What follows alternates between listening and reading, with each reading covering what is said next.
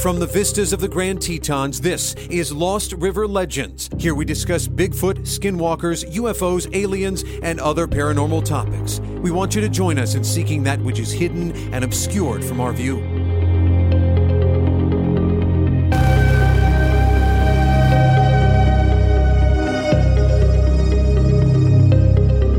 Prepare yourself and get settled in and comfortable as your hosts, James and Brett, enter into the realm of shadows.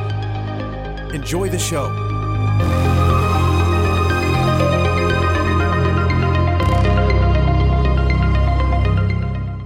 Tonight we're going to be talking to Duke Sullivan. He has a lot of Bigfoot experience. When I say a lot, I do mean a lot. He has a vast knowledge of these creatures. He has a hefty repertoire of experience under his belt, and we're glad that he could come on tonight and share with us some of his knowledge, and particularly some of that knowledge as it pertains to Idaho and Montana and the Bigfoot surrounding that area. And Duke, how are you doing this evening? Well, I'm doing great. Glad to hear from you guys over there in Idaho. Great. Yeah, we're super glad to have you on. I know we've talked a few times and we've really established a fun relationship, and we're learning more about each other and the work that you're doing. And can you kind of give us a brief rundown of what your latest work is doing right now? What are you working on right now? I got a bunch of projects underway right now. Since my channel on YouTube, World Bigfoot Radio, hit 1 million views, I decided that I should probably listen to all the people out there that were demanding I make T-shirts. So that's been well and truly taken care of. And if you're interested in some really cool looking Bigfoot stuff, go check out World Bigfoot Radio swag on Facebook. And we're also in the middle of the apocalypse on YouTube. And since YouTube's the home base of my show and I'm not getting paid for anything, thanks to the apocalypse to demonetize my entire channel, I'm setting up a new website, worldbigfootcentral.com, and I'm going to start posting everything there. And difference between my show and a lot of the other ones being that I'm not a podcast. I actually like to show video and pictures and whatnot. So unlike a lot of the other listen-to-it shows out there where they're talking about Bigfoot encounters and stuff, I tend to have a lot more researchers on and stuff, and they actually have pictures and video to share, the ones that I bring on. So if they're talking about blah, blah, blah, blah, blah, track the pictures right there. You can look at it. Da-da-da-da-da, got a video of a Bigfoot. The video's being shown. You can look at it. So it's all together there on the show for you to make your own decision, how much credibility you want to give to these guys. And I personally don't put anybody on my show that I don't have confidence in that they actually know what they're talking about. So, from my standpoint,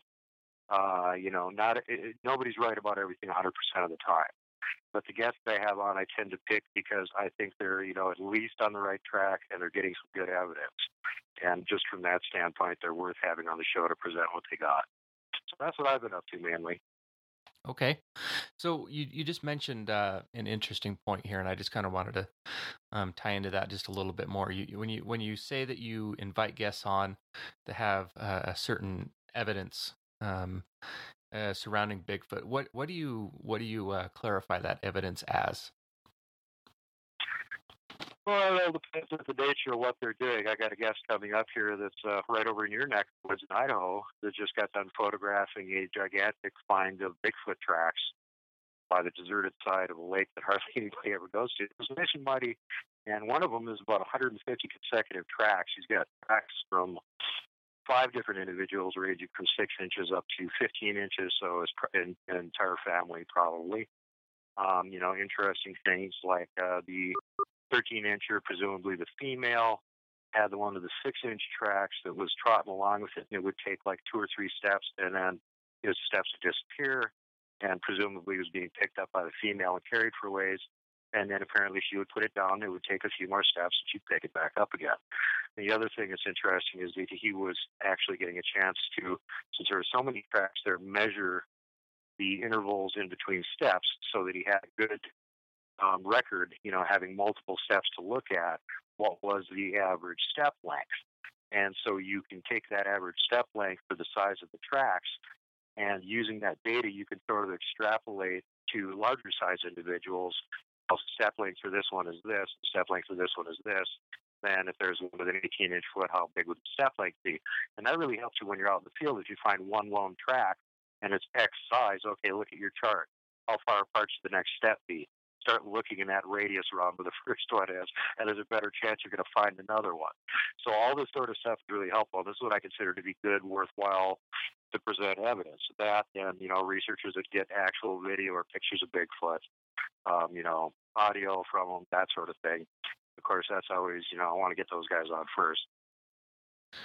That's awesome that that you're getting that level of quality of stuff. And to me, I'm still reeling a little bit, because that feels like that's in my backyard. When you say anywhere in Idaho, really, most places, in southern Idaho is going to be within a 3 to 4 hour range. Today I took some time to go out and check out where the closest BFRO report was, and kind of put into perspective this guy's story. And it's really interesting, just some of the topography and some of the surrounding flora and fauna in the area, and to just kind of put a visual to someone's actual experience. So I can appreciate what you're doing there with the video channel, and also just getting your feet on the ground and some of your own stuff. So those are all different factors that really help out. Well, I appreciate that. Yeah, actually, I've been feeling guilty about doing a little bit too much of that recently, because I had like 5 shows in a row where it was all stuff from over here in Montana. And it was all folks that had been going out on, little research treks with me during the summer. And I just figured, rather than having boring me tell you what happened, it'd be more fun to have the guests who were with me tell you what they saw and heard and photographed and what happened while they were there. One of them walked apparently about 10 feet past one. It was just right on the side of this trail they were walking down at night.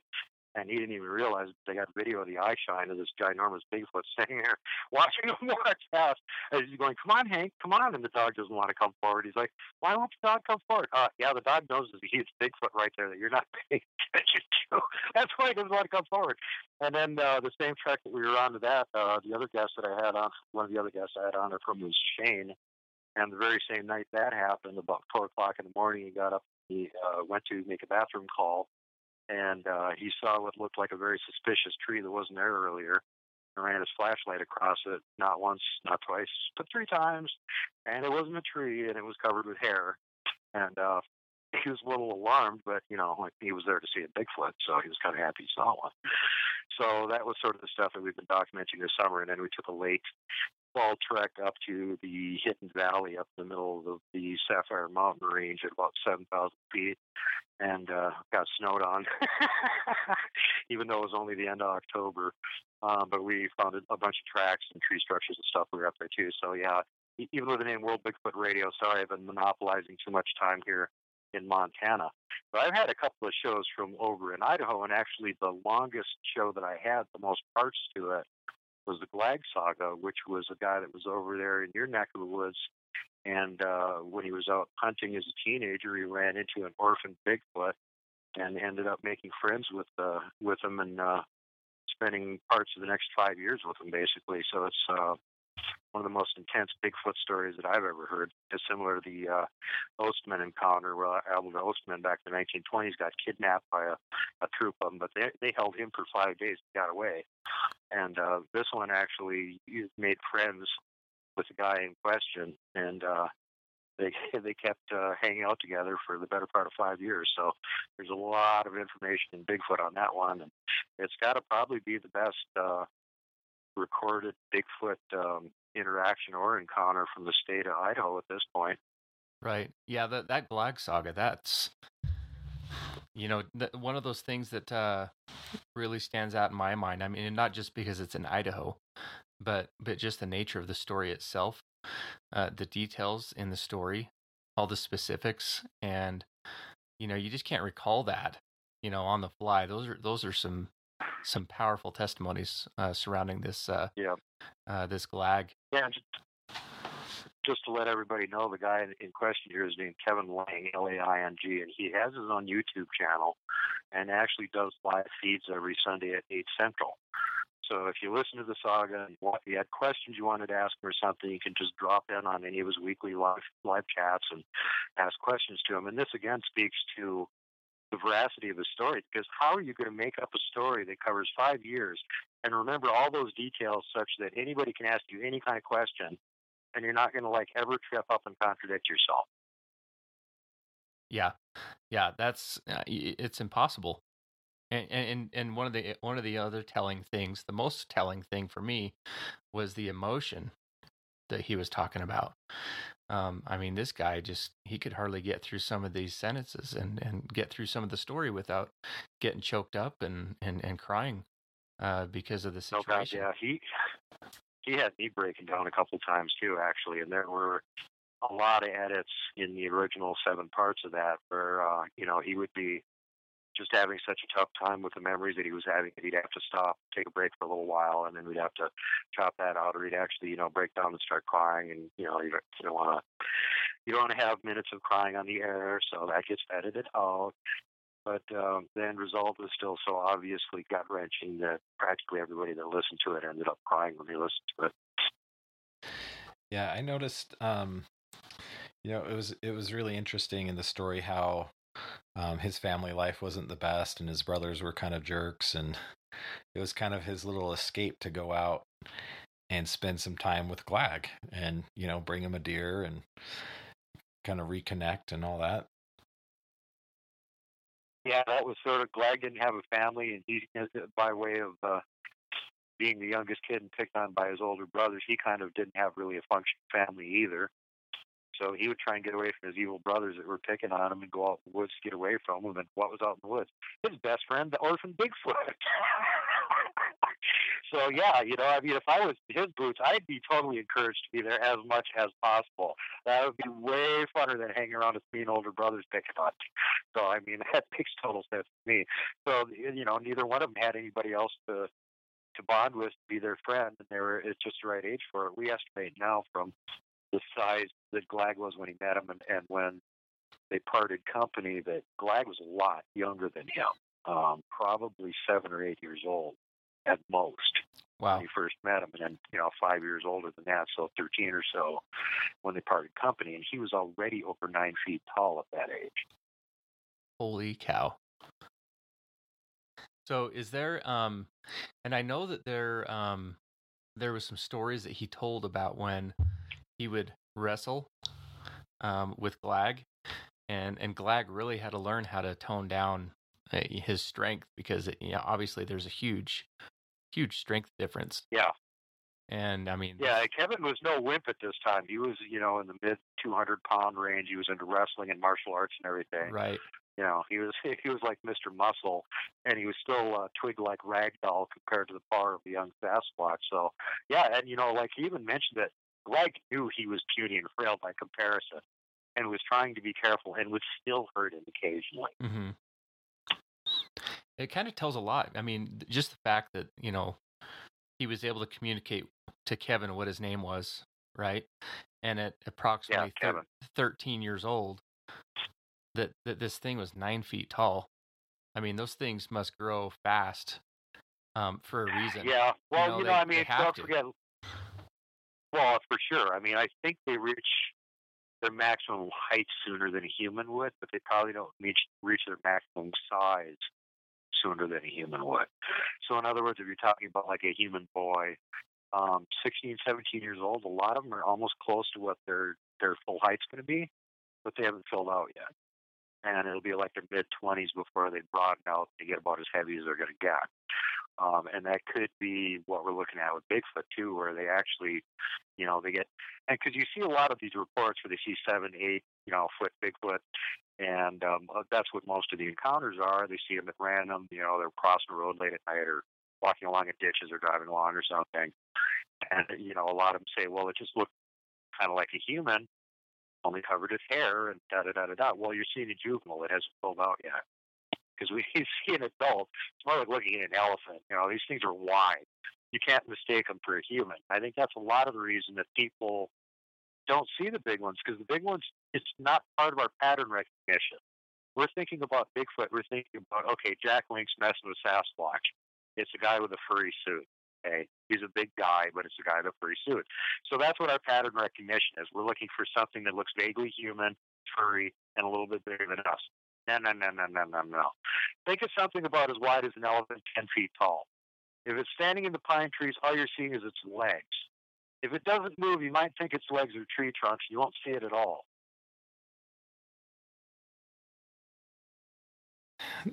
That brings to mind the encounter that I was kind of revisiting today. They had said that they thought that it had, the size of it was about 7 foot. The guy said, "I'm 6 foot. I think it was about 7 foot." He saw it over on the side of the road in a burrow pit, and what he was doing, he was kind of yelling at it. He was yelling out at it, and it was hunkering down. And then when he'd stop yelling, it'd stand up and look at him, and then he'd yell and it'd hunker back down. But then later on, when they go to take off, the thing starts chasing them, and it's keeping pace at 30 miles an hour. And the behavior, when I thought about that behavior and the size, in my mind, I thought that was probably an adolescent. But there's probably some bigger boys up back in that draw, up that way, out towards Bone, Idaho. There's a lot of cattle land, but then it gets into some really dense aspen and pine. There's some cedar through there, and the creek through there in that area is really thick with willows. Plenty of coverage. There's lots of good water, deer, a good supply of food. So it's pretty likely that was probably an adolescent just based on that behavior. That's my guess. Yeah, very, very likely. If it wasn't roaring at him and acting like super aggressive or something, that was a juvenile having fun and trying to see if he could scare him. Looking for a reaction. I've had a couple of guests on my show that have actually had these things chase their cars, and these were adults that were serious and were trying to chase them out of their area. And interestingly, both reported that they had them still pacing the cars at 45 miles an hour, and they had to get up over 50 before they actually pulled away from them. So just, for a reminder, if you're out in the woods and you're messing with Sasquatch and you think you're going to run away from them, you're wrong. You're not going to run away from them. Yeah. Even in a car. I mean, you got to really put the pedal to the metal just to eke past these guys. So, yeah, that's one thing Kevin talks about too, because he used to have this area over sort of by the Montana border that occasionally he would go riding dirt bikes on and stuff. And it was well known by the local kids over there that if you went through that area, something would throw rocks at you. Some didn't like the noise and would pitch rocks at you, so that's kind of where we came up with the joke about boulder grizzlies, because, nobody wants to believe there's Bigfoot. So obviously there's some kind of grizzlies that are throwing boulders at you over there, right? But again, this sort of contrasts the variation in behavior between certain areas, because you didn't get that sort of thing from over by where he lived, more toward, further into Idaho. It was over on the border where this was happening. And this is the same general area where the Bauman incident happened, as reported by President Teddy Roosevelt, where there's 2 fur trappers, and one of them apparently got killed by a hostile Bigfoot. And there's been, quite a few reports of people being attacked by Bigfoot over in this area. So it's, again, they don't always act the same in every area. In some areas they're, pretty neutral, and they don't really care what you do, and they'll just kind of fade back from you and stay away from you. And other areas are really territorial, and if you go in there, you're asking for it. So it's best you're going to go out in the woods and do any research on Bigfoot or something, get some background information on the area you're going into before you go into it. Right. Yeah, that's super important. I kind of wanted to backtrack just a little bit, with this, with Glag, and even with the story that James had done some research on today that he just talked to us about up in Bone, Idaho. Seems like there's a little bit of a sense of humor with these creatures. A little, that's what I'm thinking. Do you think that's true? Absolutely. And not only does that come through? And Kevin will claim 100%. Yeah, they got a sense of humor. They would think that the Three Stooges are the funniest thing ever. They've got a very physical sense of humor. If it doesn't hurt you seriously or something, it's just funny. Ha ha ha. Right, slapstick comedy. And slapstick comedy. He even talks about the first year that he knew Glag, he would bring out books and he would read books to him. And Glag liked the books better that had pictures. And Glag's favorite book was Dr. Seuss' Hop on Top. Again, physical comedy. And he just thought that was hysterically funny. That was like the funniest thing ever. So that's the Bigfoot sense of humor right there. So if they're pitching rocks at you and, getting a reaction out of you, if they slap your house and you freak out and run out, scream and run outside, this is the same thing as like the rotten little neighborhood kid taking the bag of dog excrement, putting it on your front porch and lighting it on fire and then waiting for a reaction. It's the same thing. They just can't light the bag on fire, so they're finding other ways to do things like that. Yeah, it's like Dennis the Menace, and what is it, Mr. Wilson? Just pranking. Yeah, exactly. And I have a friend up in Alaska that was telling me about what they were doing around the property that they were on up there, and they were just right out in the middle of nowhere in the Alaska Triangle, and they knew they had a troop of them right up next to the house, and they would knock over the wood pile. Human has to come out and pick up the wood pile again. That's funny. Let's watch him pick up the wood pile. The house has like no trees within like 50 feet of it. Yeah, there would be like big tree branches on the roof. Where'd those come from? Yeah, the human's got to climb up and get the tree branches off the roof. A caveman down in New Mexico who has them all over his property way too often reports that they like to move his tools around. They'll take his tools and hide them for a couple of days, and then they'll bring them back and leave them somewhere else or something. He was underneath his car, working on the car in the middle of the night. One of them actually grabbed him by the ankle and yanked him about 6 inches, scared the living blood out of him. And that brings up an interesting point. Is just because they're doing these things doesn't mean they're being nefarious, right? It doesn't mean that they have ill intent necessarily. It might seem that way. But like you said, the human has to come out and pick up the wood pile. The human's going to come out on the porch and yell at me. That's really funny. And, just get a rise out of people. That's pretty interesting behavior if you look at it from that perspective. Well, and the other thing is, we've had a chance to actually verify this. And by that, I mean, I have people contact me often enough that have these weird things going on around where they live and ask me what I think about it. And generally, it's not usually an aggressive thing. It's usually something like this, where they think it's funny. And I always try and tell them, unless it's overtly aggressive, the best way you can deal with it is pretend it's not happening and just ignore them. And if they don't get any reaction out of you, they'll get bored and they'll give up. And virtually every time, that's been exactly what happened. As soon as the humans started acting like they weren't there and quit paying attention to them, they lost interest in doing it. Yeah, that's very telling. The curiosity aspect, I was thinking about how attractive would a bike with the handlebars upside down and buried in the ground be to them. They'd probably be so tempted to go up and figure this thing out and make the wheels spin and what is this thing? Now, there's something weird about bicycles with them, too. Wes had a report on Sasquatch Chronicles where a poor kid had been, assaulted in the middle of the night. I don't know if it was a noise, his bike was making some kind of squeaky or something, but it basically, grabbed the wheel. He went flying over the handlebars and then picked the bike up, lopped it up into a treetop. And after this, I started, I filed it away in my memory and went, okay, that's pretty weird. And I've encountered 3 different reports since then of people finding entire bicycles 30 or 40 feet up a tree. Don't ask me what that's all about. I have not got a clue. But it's pretty weird.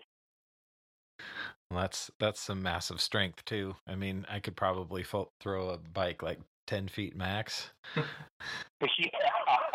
Yeah, unless you're a world-class, caber tosser or something. I don't think you get it much further than that.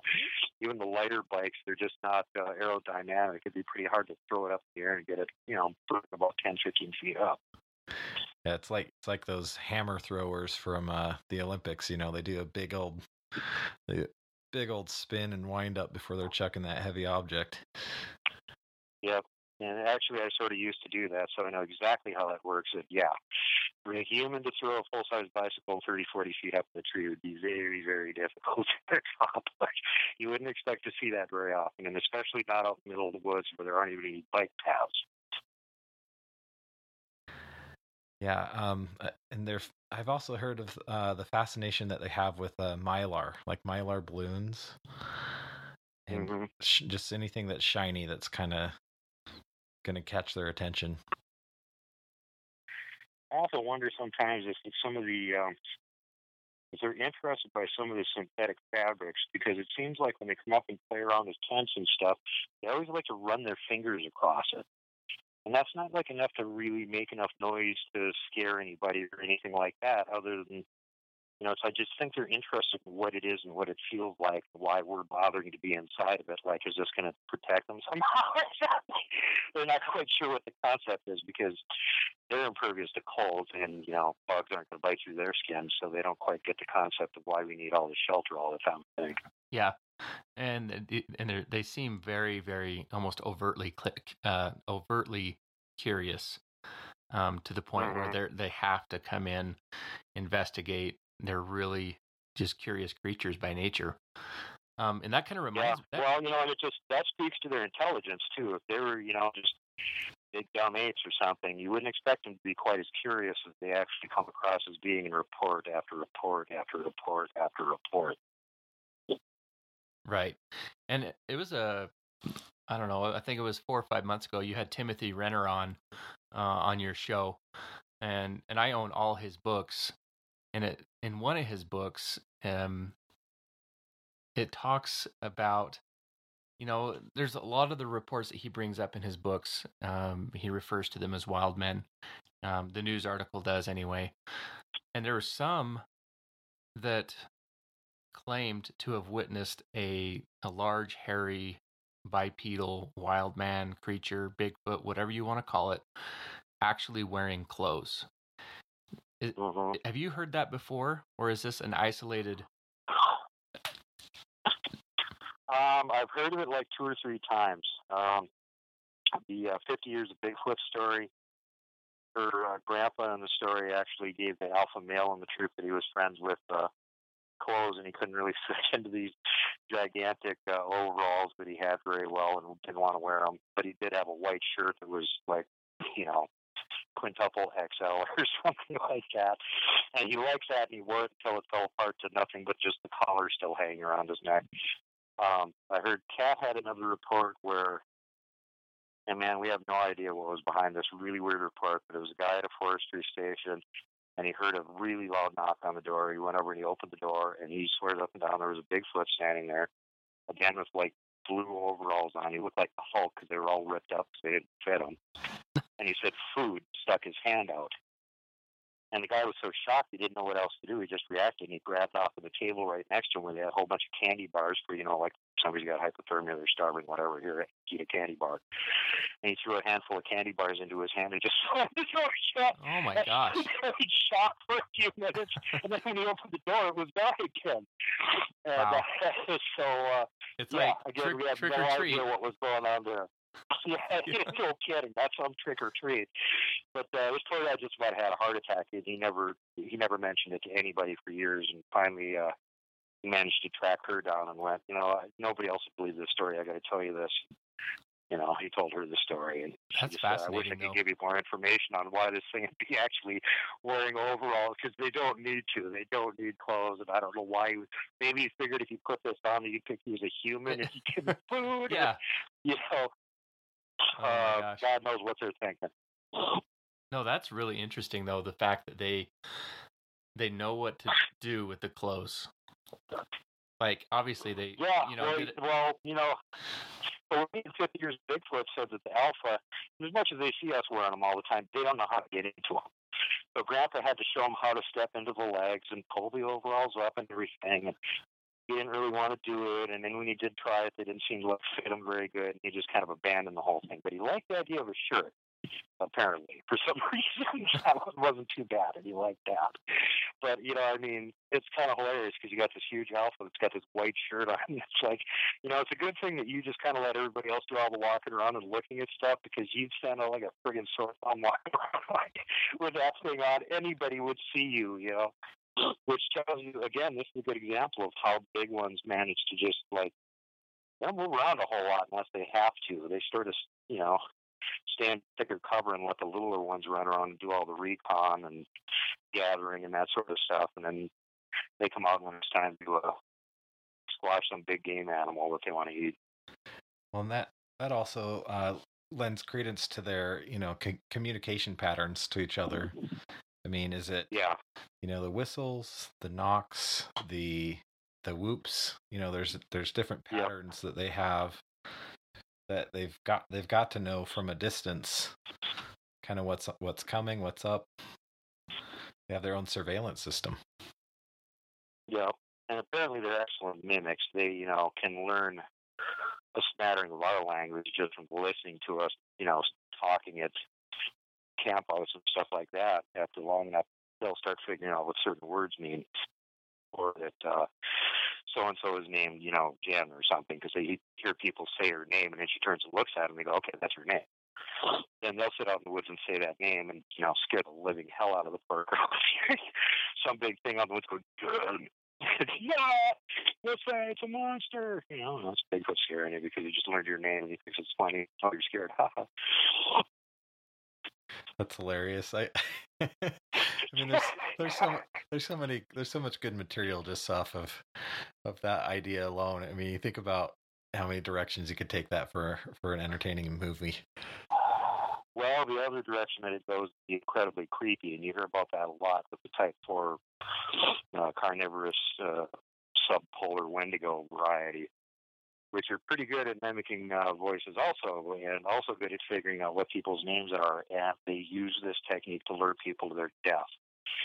Like, they'll mimic your friend's voice, going, I'm hurt, help me, until you come over to see it, and then, they kill you. Yeah, that leads me to a next question I'd like you to kind of answer. You've kind of got those different varieties, the different types, and I don't know if you could, for our audience, just kind of walk us through the different types, 1, 2, 3, 4, and what, different characteristics they have and what sets them apart from each other. Okay. Well, this is a tall order because, first of all, I want everybody to keep in mind that this is not a scientific nomenclature that is designated as the 100% one to use, because nobody has such a thing. There's several researchers that decided that there actually are more than one variety based on all the evidence out there, and it seems to be pretty clear. And they've all got their own little systems for classifying things. Some people actually try and classify dogman as part of the subset of Bigfoot, which I think is ridiculous. Upright canids are obviously not common or anthropoid. They don't belong in the group. And then other people throw in like some of the little people or something like that, or they just number them a little bit differently.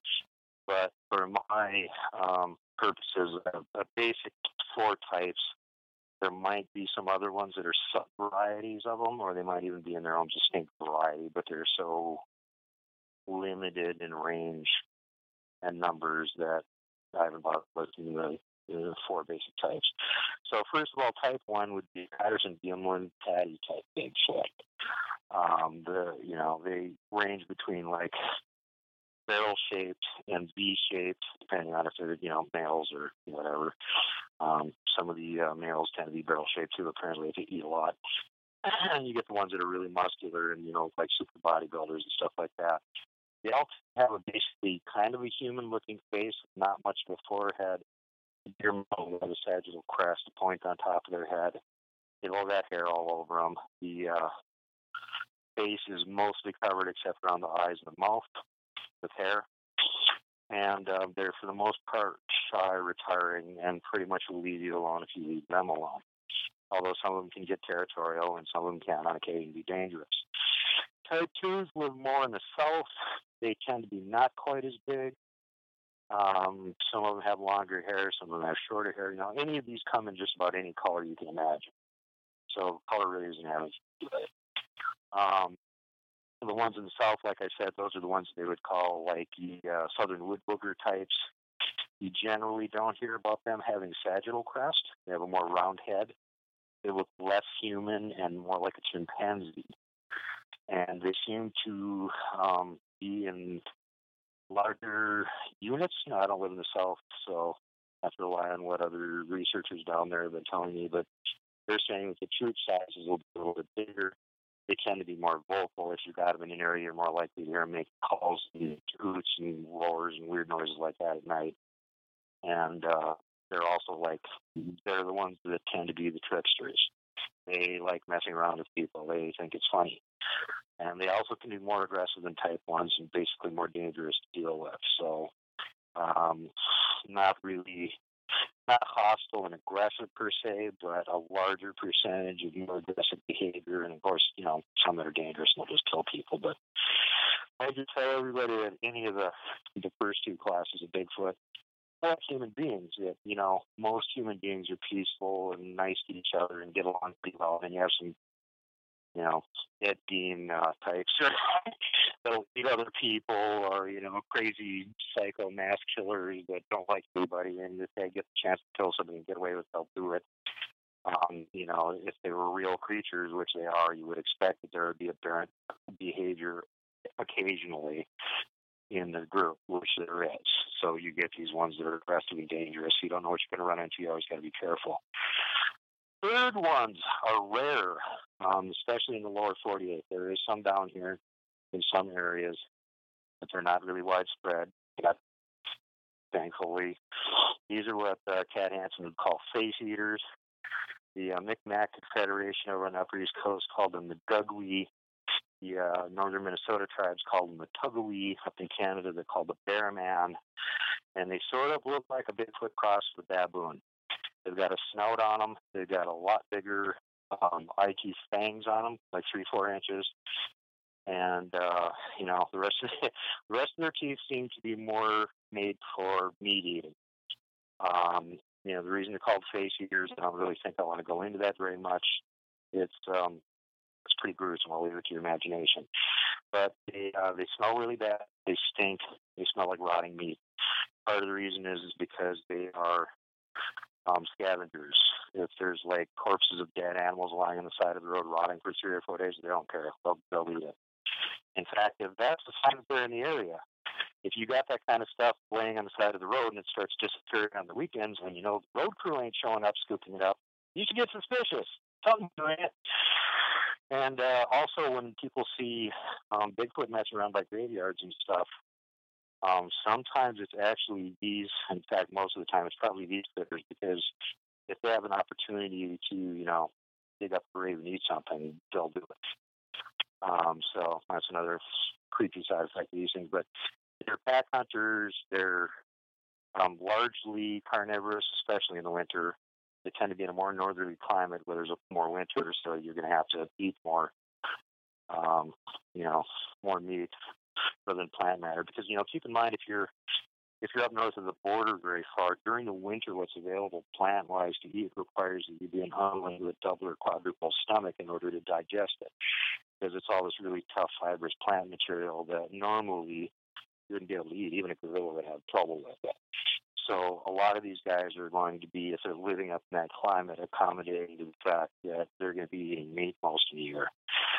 This is especially true of the type 4, which is almost never seen in the lower 48, and I like to say is mostly Canada's problem. They seem to like the cold. You don't tend to see them in warm climates ever. There's a sub-variety along the mountain chains in the eastern U.S. that are referred to as the Junosco because of the name the Iroquois Confederation is using for them, and that a couple of the tribes had crossover. They had descriptions of this thing that matched exactly with the descriptions of what the northern tribes are calling the Wendigo. And contrary to the propaganda that Algernon Blackwood, French fur trappers and loggers came out with, if you go back far enough and look at what the actual information on it was before they added all these layers of supernatural superstition and horror to it, there wasn't really anything supernatural at all about this critter. I think it was Father Guinard in his book Amongst the Tête de Belay. He was talking to the natives about this, and if I recall, this was like in the late 1700s or early 1800s, so way back there, before there had been much colonization or any chance for any of these, reports and legends of this to be misconstrued in some way. And he said that their description of the Wendigo was it was a giant savage that went naked in the bush, was completely insensible to changes and variations in temperature, had hair all over its body, didn't use fire or any tools, and ate Indians. And that's it. There was no supernatural anything connected to it. So really what he's describing is another type of Bigfoot that's carnivorous. And if you look at the old legends of all the tribes in this area, it seems to hold true, because if they had these things in an area, they would just move out of the area, or they'd try and have wars and kill them. There was no living in the same area with them, which is completely different than what you find over in the Pacific Northwest, where they had the type 1s. And some tribes would even allow members, like females, women that wanted to, could actually marry a Bigfoot. It was okay. You could go live with a Bigfoot and have a Bigfoot for your husband, and trade with them, and trade fish with them, and whatever else. And there was interaction with them. There were sort of peaceful terms. You guys leave us alone, we'll leave you alone. Over on the East Coast, you got just the opposite, where they're having wars with these damn things, trying to exterminate each other. So that again tells me you ain't looking at the same variety of Bigfoot over there. And plus, the fact that I actually saw one when I was 10 years old, that pretty much adds the cherry on top of the icing for that one. That thing didn't look anything like Patty. That's not like normal Bigfoot. They got teeth like more like a shark. Anything else you could think of. It doesn't even look like something that belongs in a hominid ape-like creature's mouth. Wow. Well, that's a good rundown. I really appreciate that. That helps me just kind of differentiate those different things. There's different sketches and different computer mock-ups of these different types. Pete Travers, we've had him on our show. He's done a few sketches for BFRO and has some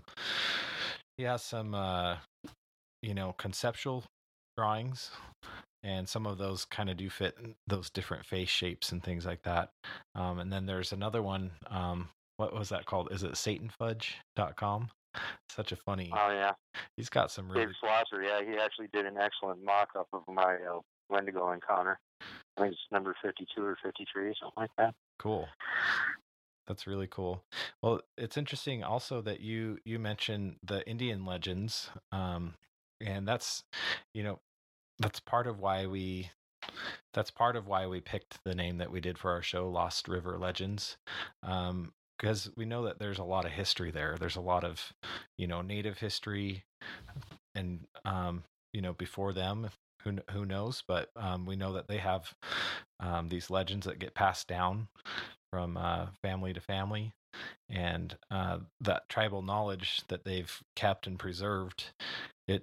There's a lot to it, right? Over the years, they have ways of naming different animals and having those relationships with the eagle and the bear, and they know about those different animals as a very factual basis.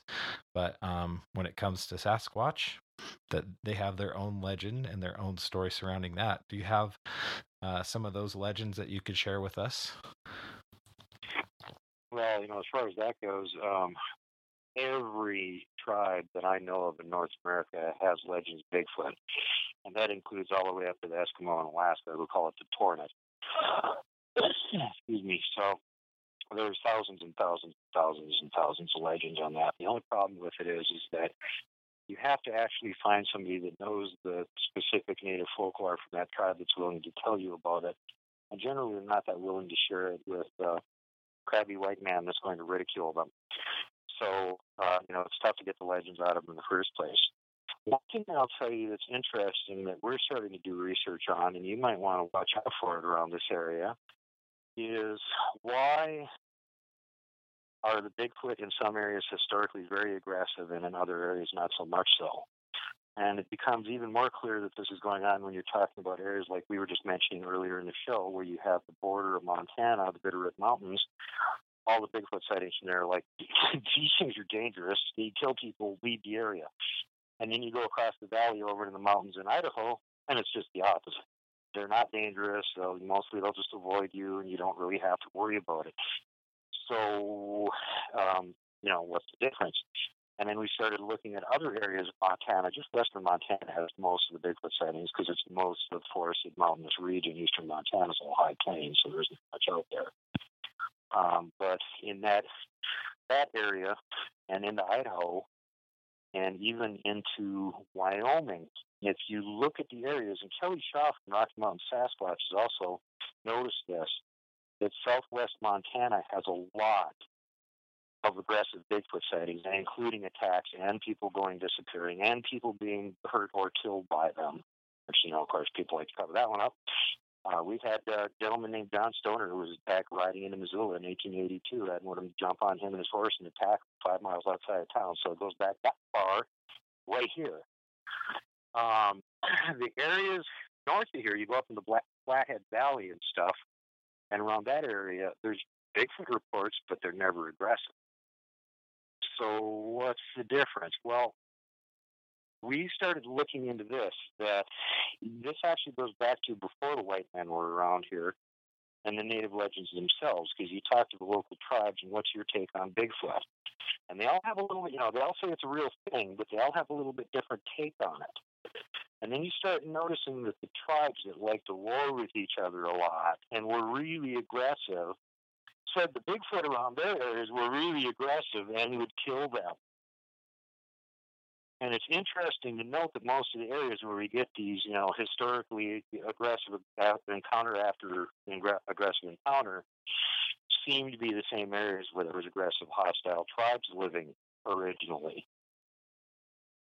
So that's an interesting correlation, Duke, on why those creatures were being so violent towards humans. I've thought about this myself, because it seems like there's encounters that are very violent, very scary, where people go missing, they're killed, or maimed, and these creatures are just the display of strength and the display of anger is just off the charts. Do you think, I've heard multiple reports. One of them was on Sasquatch Chronicles, where Wes had this, I think it was called like the deathbed confession or something, where this gentleman had confessed to some missionary type people that he used to hunt these creatures as part of a government agency. And he would report that he would, they would go out with these groups of different hunters, and then he would hunt these creatures from a helicopter, no less. So part of me is like, well, if that's all these creatures know in some of these areas, that they're going to be hunted by some government agency, of course they're going to have a sordid hatred of humans. Do you think that's a possibility? Well, I mean, that's really recent, so that doesn't explain, centuries of aggression in certain areas that we've got.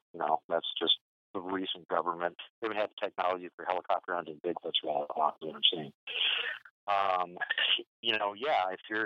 But I think a lot of that's happening. It isn't that they're trying to collect type specimens, it's that Bigfoot are becoming a problem. They're either getting too friendly and the local humans are all seeing them, or they're like actually aggressively causing problems for humans, killing livestock, maybe making people disappear or something like that. In that case, they have to send in the cavalry and get rid of the bothersome Bigfoot so that, it doesn't become some sort of an actual news report or something. God forbid that should happen. So I definitely think that sort of thing is going on in certain situations.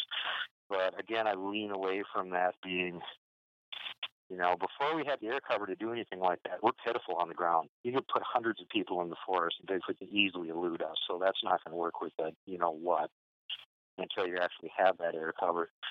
So, I mean, recently, yeah, there could be certain areas where they're getting pressured from, government agencies coming in and dealing with the aggressive ones, and they're reacting to that. But I think in a lot of cases, it's just observation. Like we are Bigfoot's TV. They don't have a TV or a Nintendo. So when they get bored, they go watch humans because humans are interesting. We do stupid things. We're fun to watch. And, they'll make little blinds by trails that humans walk on just so they can sit there and watch us walk past and see what we're doing. So that sort of observation, I'm sure they were doing that back when the white man wasn't around and it was just the native tribes. And if what they were seeing was the native tribes warring and killing with each other, they probably didn't want to interact with them, figuring they were going to get the same kind of treatment. And when they got too close, they're afraid for their safety, so they're going to react very hostile and get rid of these damn dangerous humans that kill each other all the time. So to me, that just seems like after a long, long time of dealing with the locals that were basically hostile and aggressive even toward each other, they would just develop that attitude that all humans are hostile and aggressive. I don't know the difference. They all look the same to me, sort of thing. No difference between different tribes and different kinds of humans and stuff. They're all just humans. You're all aggressive and not to be trusted.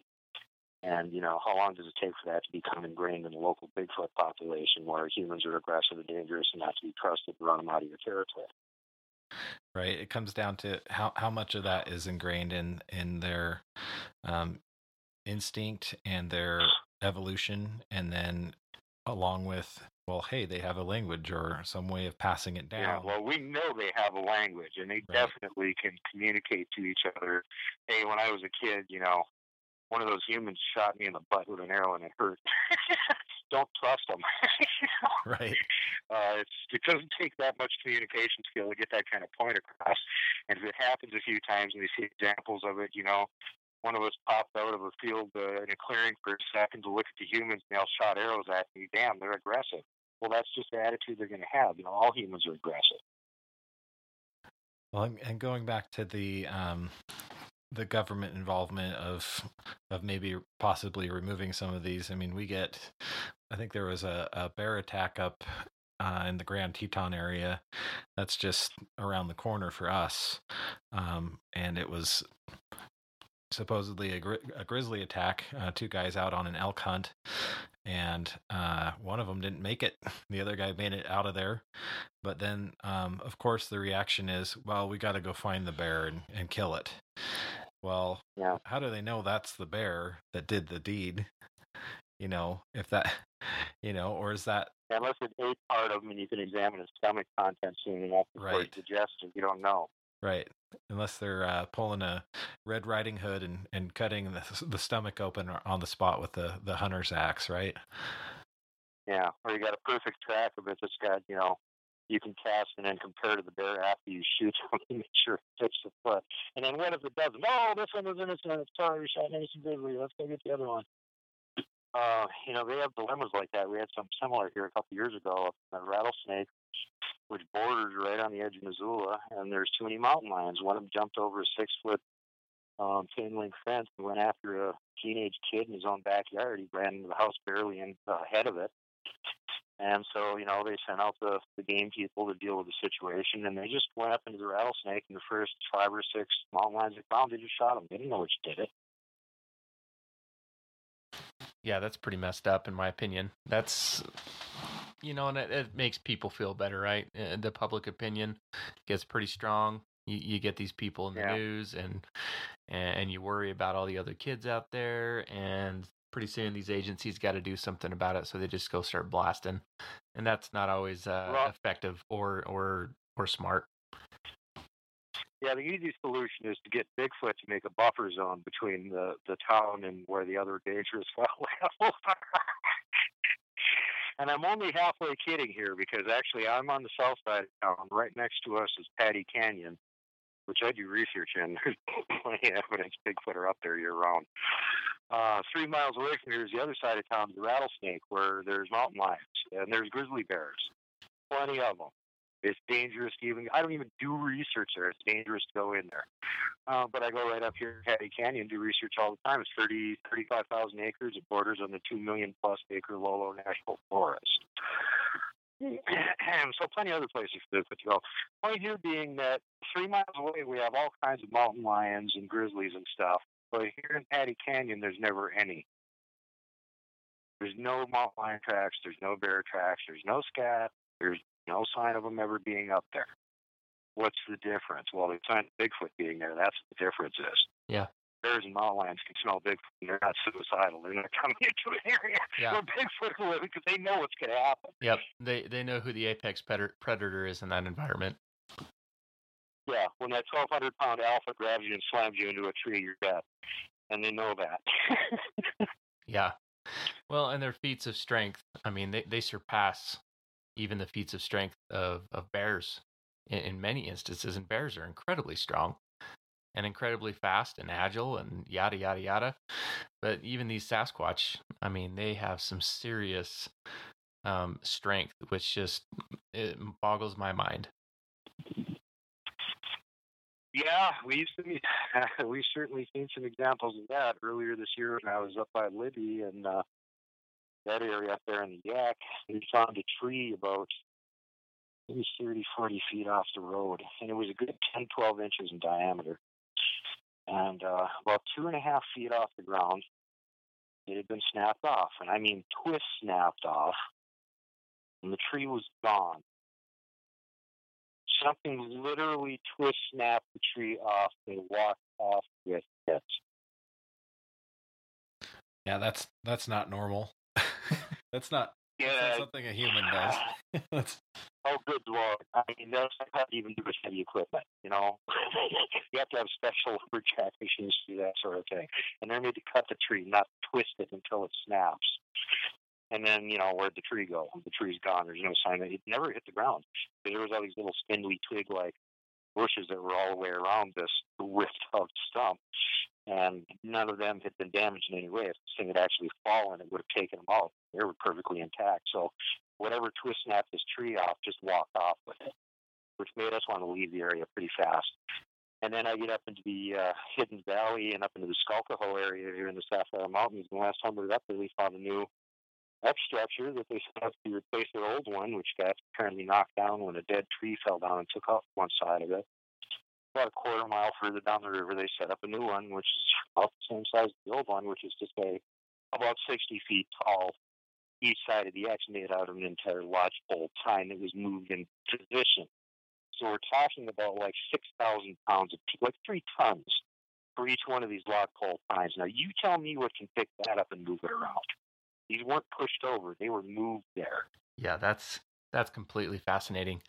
And you're not going to get heavy equipment back there, obviously. You know, there's no. Well, there was no road to get back there. This was, you know, a river, you know, chest deep, 10 feet across, an embankment on both sides, and no road going to it. Unless you're doing it with a helicopter, you couldn't do it. Yeah, and that's got to be one of the biggest tree structures I've ever heard of. I mean, in not only weight but size, and I mean, it's just mind blowing. Yeah, this has been like 3 years now that we've been finding these ridiculously big structures in one area, and it's like, frankly, it's scary. Because I'm used to finding big tracks, and I'm used to finding tree structures and stuff. But when you start finding stuff that big, you really start wondering what's doing it, and even Bigfoot strong enough to do this. And, you know, that's the point where it starts getting pretty scary. And the other there's an even scarier part. Richard Williams, who had discovered the first X up there 3 years back, named it Williams X, rightfully so. And now I just found this new X, and I call it Duke's X or Sullivan X or whatever. I found it. We couldn't get across the river to take a look at it because it was too late there. And this river's icy cold. If you wade across it, you can't dry out, warm up right away. You're going to get hypothermia and die. So we couldn't risk going across it. But it looked, from where we could see, getting as close to the bank as we could and take a look across from it, like there's actually another X structure back in the tree line behind it that's even bigger because you can see the tops poking up above the regular trees. Oh, God. So we need to get back there and document that and see if that is something else that was actually moved into position and try to get better measurements on it and stuff, because it's terrifying. It's really terrifying. You find something like this, you go over there and see that, you know, these aren't trees that were pushed over. They were moved here by something. and like the hair on the back of your neck stands up, and you just want to leave right away. You don't want to stand there and go, "Hey, take a picture with me." You're just like, "No, I'll leave right now." I could imagine, and is there something to the shape of these? Is there something to the shape of, if it's an X pattern? Do you think that it means something like "do not enter," or "we've kicked you out of the troop," or is there something to that? Yeah. We don't know for sure. We think that X structures are just territorial markers, and they basically they're showing each other whose territory it is.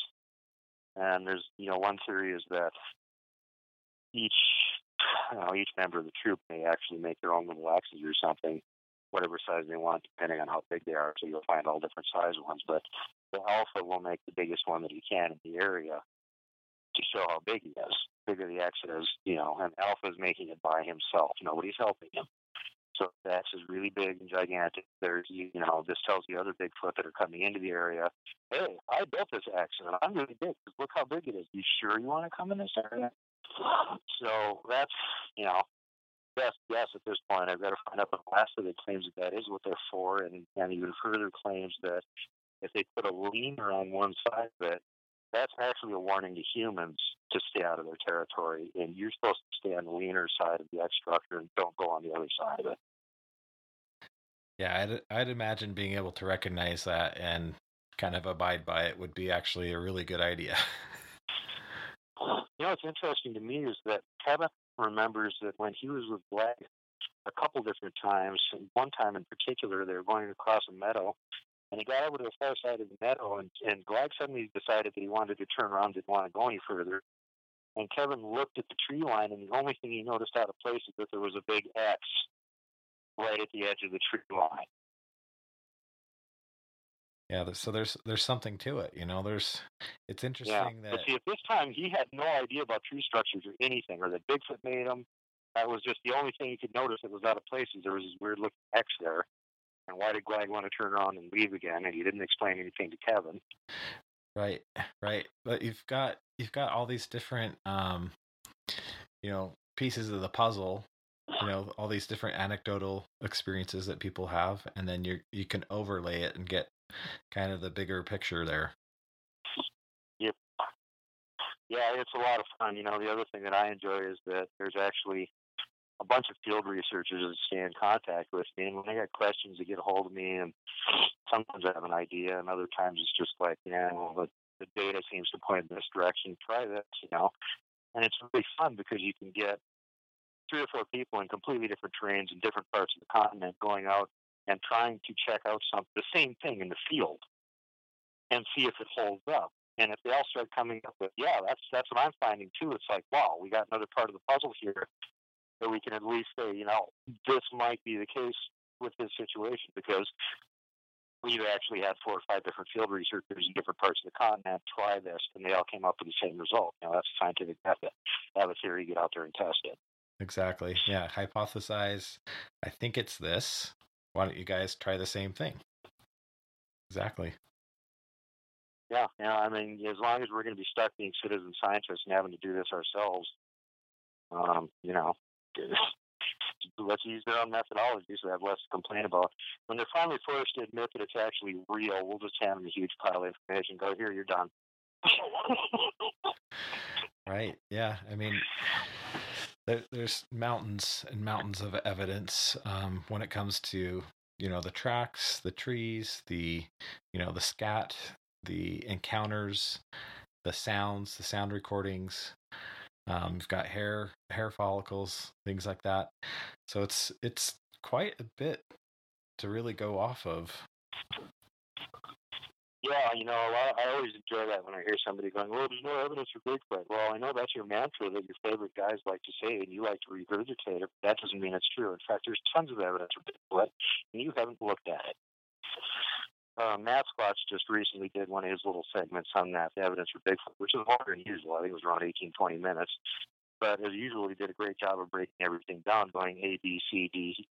Here's the evidence for this, here's the evidence for this, here's the evidence for this, here's the evidence. We have like 100 times more evidence than we need to prove this in court. Could we actually get it in there as a case? Like who vocal, whose evidence do you want to hear? You don't consider this hillbilly that's a moonshiner to be a very good witness. Okay, how about a cop? How about dozens of cops? How about judges? Who's the, who do you consider to be a valid witness? Because we can produce them. Forestry people, we can produce them. What level of evidence do you need? They're just being intractable because it doesn't fit with their preconceived notions and their dogmatic, not real scientists, and that's the bottom line. Yeah, we hear that a lot on Sasquatch Chronicles with Wes. I mean, he's nearing his 500th show here pretty soon, and he's saying that regularly. Hey, I have all types of witnesses just on my show, not talking about any other show, but just on his show. Yeah. I mean, he's got mountains of, I don't know how many witnesses that he's done so many shows, but sometimes he has several encounters per show, guests per show.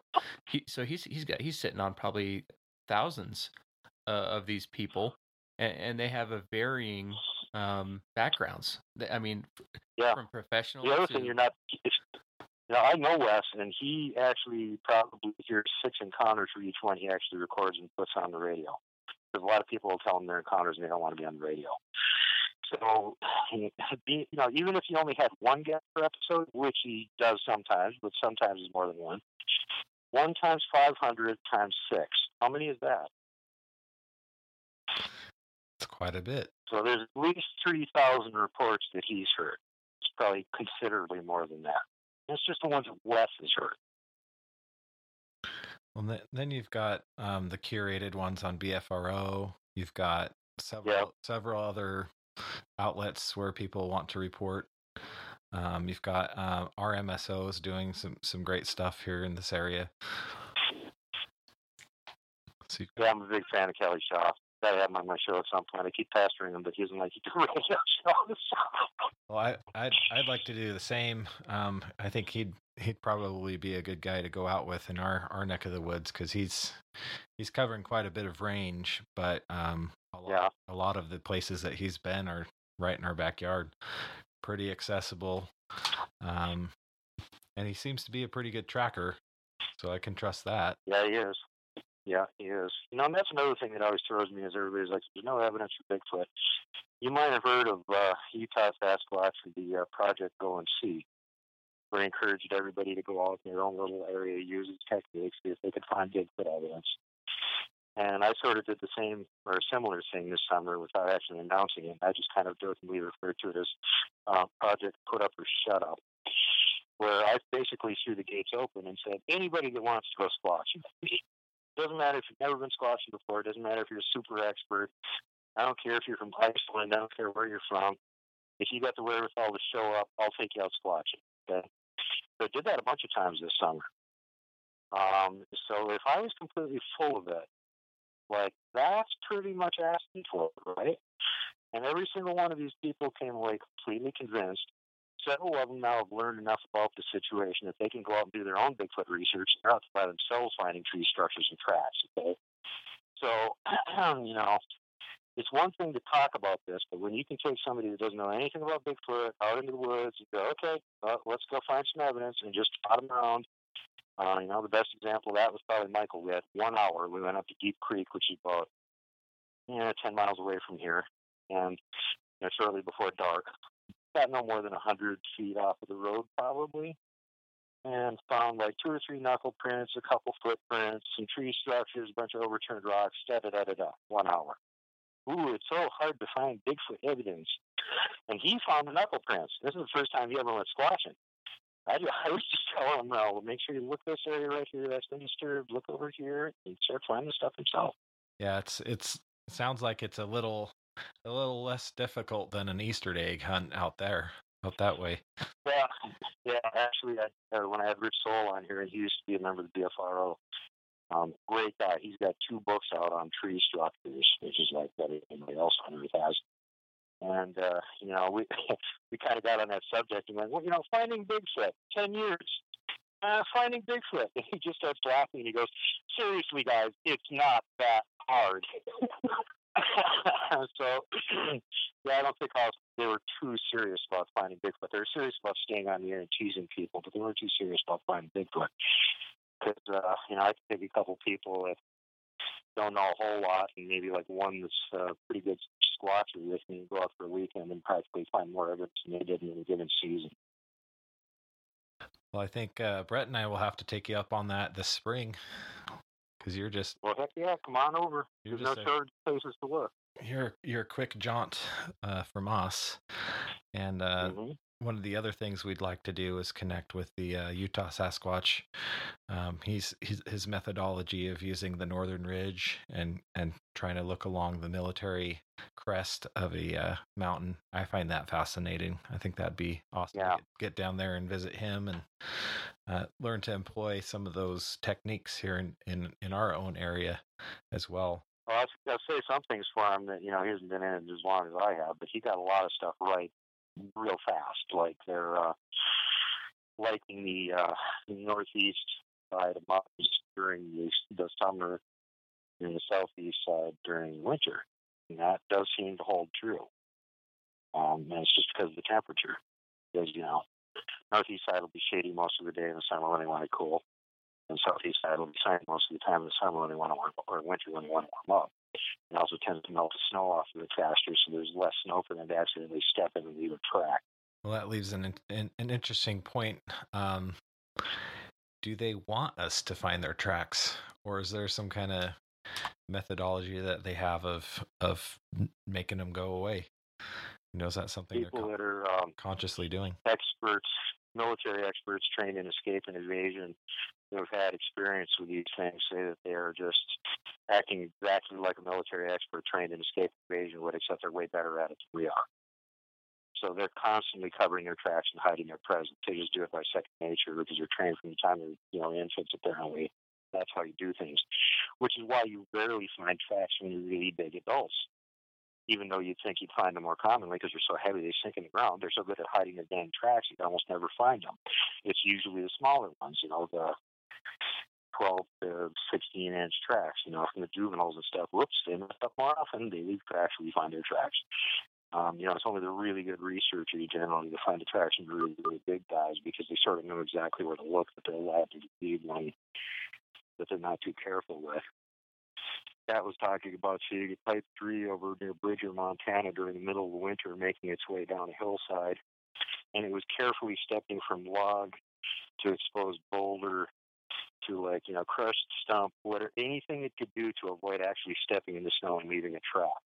That again shows that. And there's been reports that they will actually take a branch or something and just wipe their footprints from behind them if they want to disappear their trail. They're smart enough to do that, so they can make it's another way they can make the trail go away.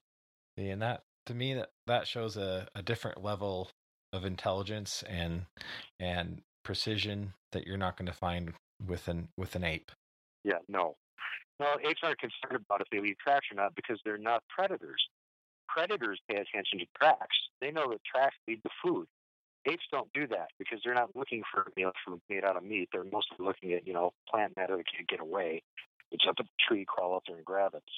So this is a different thing. This is predatory behavior, like a wolf or a mountain lion or something. They know what tracks are. They follow them. They follow the scent. They follow the tracks. They also know that if they leave them, things can follow them. That's why it's so hard to find mountain lion tracks. They know better. They're careful to not leave tracks in areas where anything's going to find them because it gives way to anything observant that there's a mountain lion around here. They're stealth predators. They like to be up above and behind you, and they leap on you and clamp their jaws around the back of your neck. Dangerous critter. That's number one predator in Montana is mountain lions. Grizzly bears, second place. Yep, second only to Sasquatch, right? So. Well, if you're either talking about apex predator, it's always Bigfoot, unless there's a mountain giant around at the top of the list. Well, cool. We really appreciate you taking the time. We can't thank you enough for taking time out of your busy day for us, and you brought a lot of really awesome stuff to the table here that hopefully our listeners can really latch onto and sink their teeth into. And I believe that invitation is open to them as well. But probably more in the spring, right? You're not going to be doing much squatching here these next coming months. I don't do any in the winter because mostly where I go up is in the mountains, and I'm not going to be wading through snow up to my waist trying to get somewhere. No, and I have enough trouble getting around during the summer. I have mobility, so winter's completely out of the question for me unless I'm on a snowmobile or something. It's not happening. But I do have a meet greet planned for each summer. This year's, I think, is going to be in July. So, if anybody wants to show up in July and go up the mountains for a few days and go looking for Bigfoot, come on over, show up. I'm going to have several previous guests from my show are going to be here with us. One of them swears up and down that he's going to make it this year is Bear from the Bigfoot Outlaws. So here'd be a chance to go squatching with Bear and Duke. Ooh, that's fun. And you can listen to us argue about which direction we should go.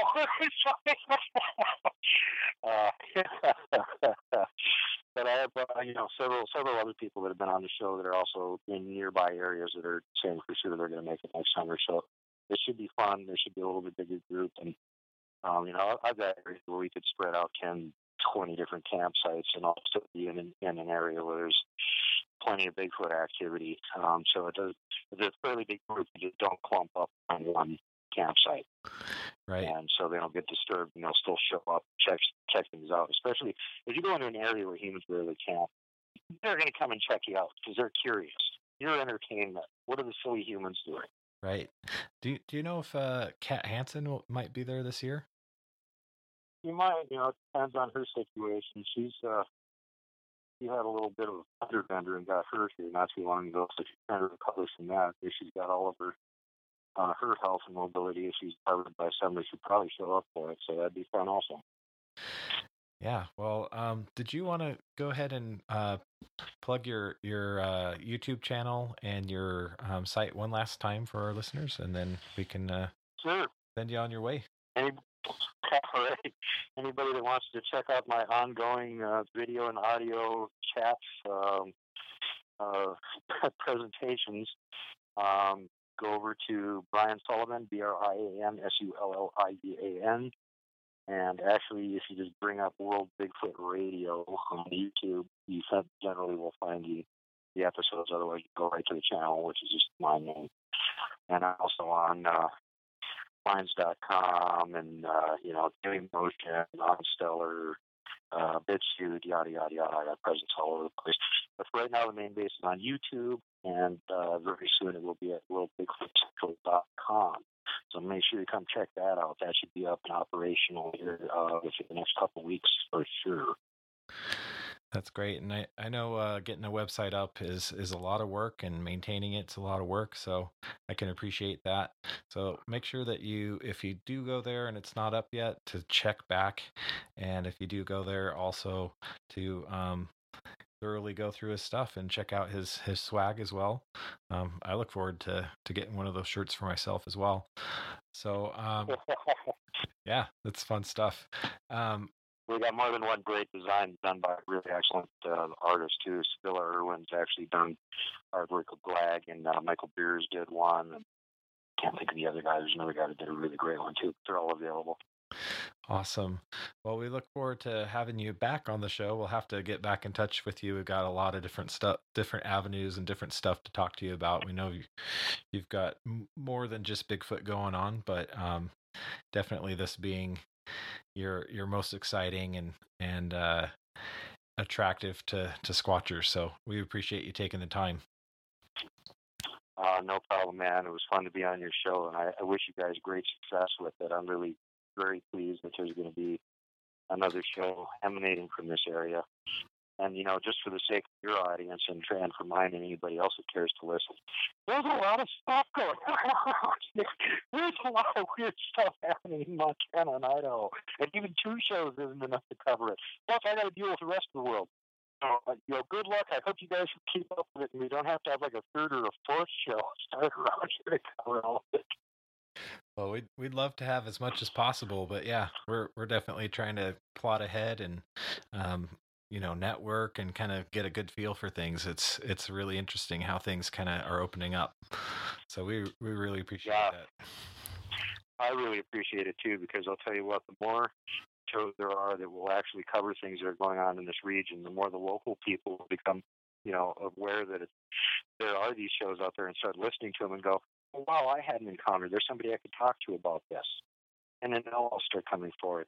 Because I know for a fact there's tons of Bigfoot sightings in Idaho and Montana, but like Alaska, most of the locals won't talk about it unless you're local, and then they don't want to go on a show or yada, yada, yada. So this encourages more of them to come forward and share some of the stories, encounters and stuff that they've had. And there's a lot. There really is a lot of them there.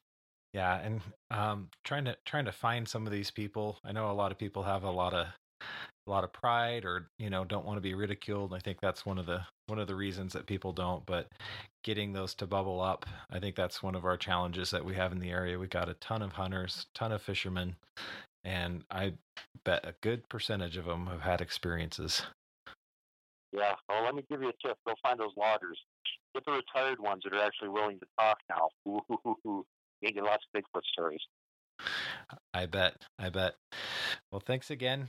We wish you well, and we'll hopefully talk to you again soon. All right. Well, thanks again. Thanks very much, you guys. And again, I wish you all the greatest success, and I hope everything goes absolutely flawlessly for you. And thanks for having me on the show. Sweet. Peace. You have a good night.